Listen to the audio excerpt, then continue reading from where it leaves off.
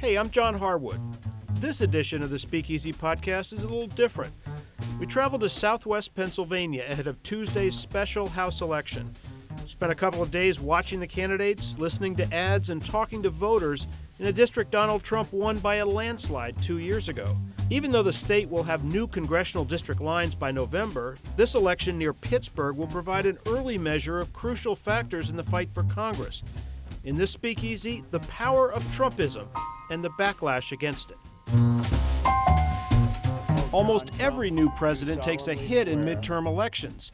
And in the political hurricane President Trump has created, Republicans are bracing for Category 5 damage. But they're hoping to use their $1.5 trillion tax cut to survive the impact. And in this week's special House election, they're testing that strategy in the blue-collar neighborhoods, union halls, and middle-class suburbs of southwest Pennsylvania. I traveled to this corner of Trump country to talk to voters who've heard a lot about the Trump tax cut on the news and in the TV ads. A $2,900 middle-class tax cut for our community. Now businesses are giving workers raises and bonuses and creating jobs.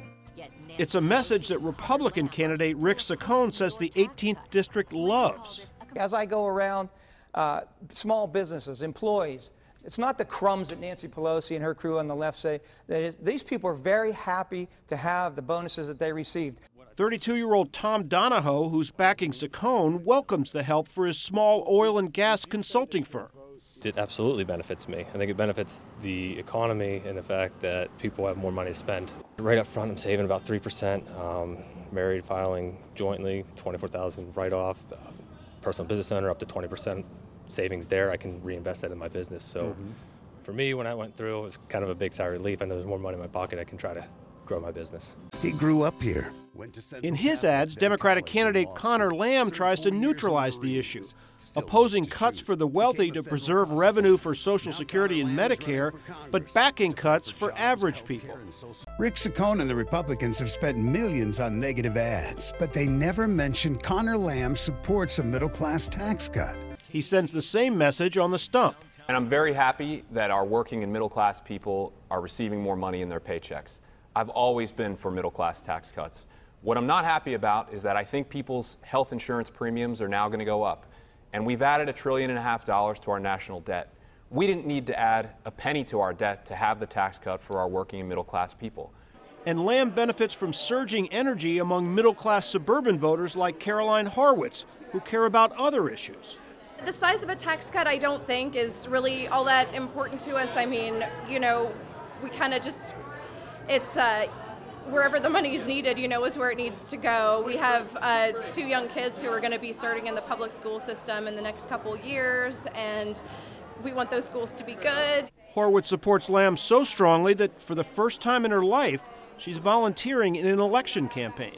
We want this guy to win. I think this time around, I've got to do something a little more than just show up on voting day. Do you get the feeling that more than in most races, people like you, your friends, people you know, are more fired up about this than in the past?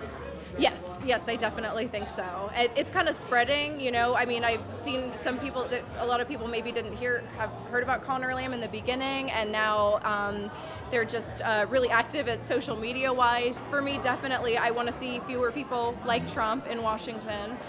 The fact that Lamb has pulled even in the polls is one sign that tax cuts won't ensure Republican victories. Here's a stronger one. In the home stretch, Republicans have moved on to other messages, like attacking Lamb on crime and immigration.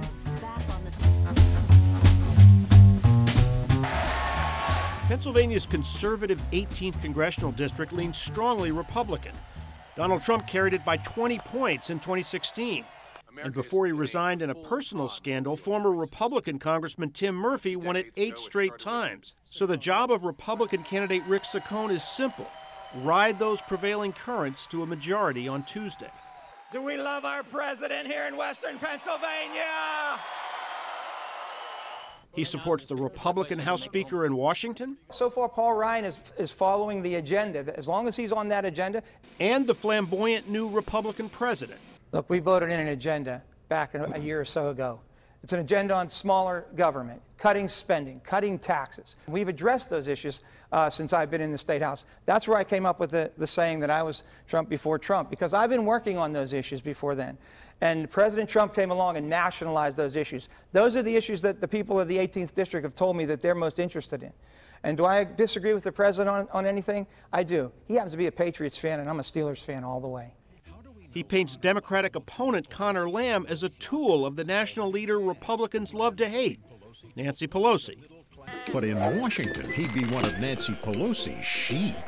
The idea is motivating district voters who see the liberal Pelosi as an obstacle to Trump. What do you think about Nancy Pelosi? She's ridiculous.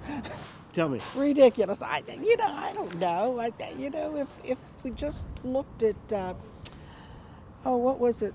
His State of the Union address. Mm-hmm. The look on her face was enough to make you sick. He's trying to do something. He may not be going it in the right way, but he's trying to do something. You think she's trying to stop him? Oh, yes. She's right by Hillary. Mm-hmm. To protect himself, Lamb wants to make this race purely local, not national. He emphasizes his youth, local roots, values, and record of service.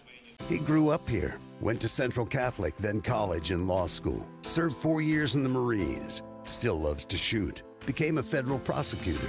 Instead of party loyalty, he talks loyalty to Southwest Pennsylvania. My opponent will work for the special interests that are spending millions to elect him. I'll work for you. There are a few names that will not be on the ballot on March 13th. One is President Trump's name, another is Nancy Pelosi's name. But boy, you hear those names a lot in this campaign. What I've heard out on the trail is that people are sick of that. They want someone to represent them. Crucially, Lamb has won over labor leaders turned off by Saccone's record in the state legislature, including even Republicans like Tony Giannacaro, a carpenter we caught up with at a Lamb rally at the Carpenters Training Center outside Pittsburgh. I don't think that Nancy Pelosi is relevant in this election. I feel that Connor Lamb's a person who is closer to the ideals that Tim Murphy had. Tim Murphy's a Republican.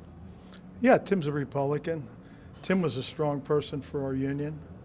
He believed that you should get a fair pay for the job that you do. And that's what Connor Lamb believes. And although I'm a Republican, I'm going to vote for Connor Lamb. Over the weekend, Saccone made one last push to fire up conservatives with a special guest, President Trump. This is a very extraordinary guy. We need him. We need Republicans. We need the votes.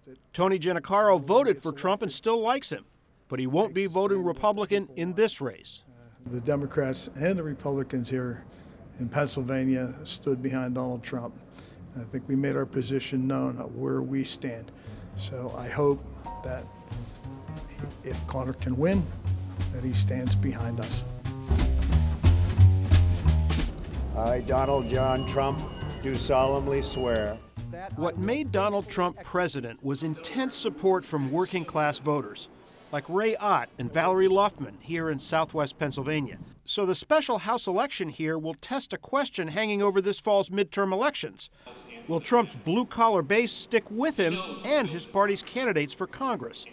Republican candidate Rick Saccone is trying to hold them with classic Trumpian themes. Walls are important. Walls work. I've been to Israel. I've seen the wall that they've built. I've seen the results of what they've done there. Walls in other countries have worked. We need to secure our border.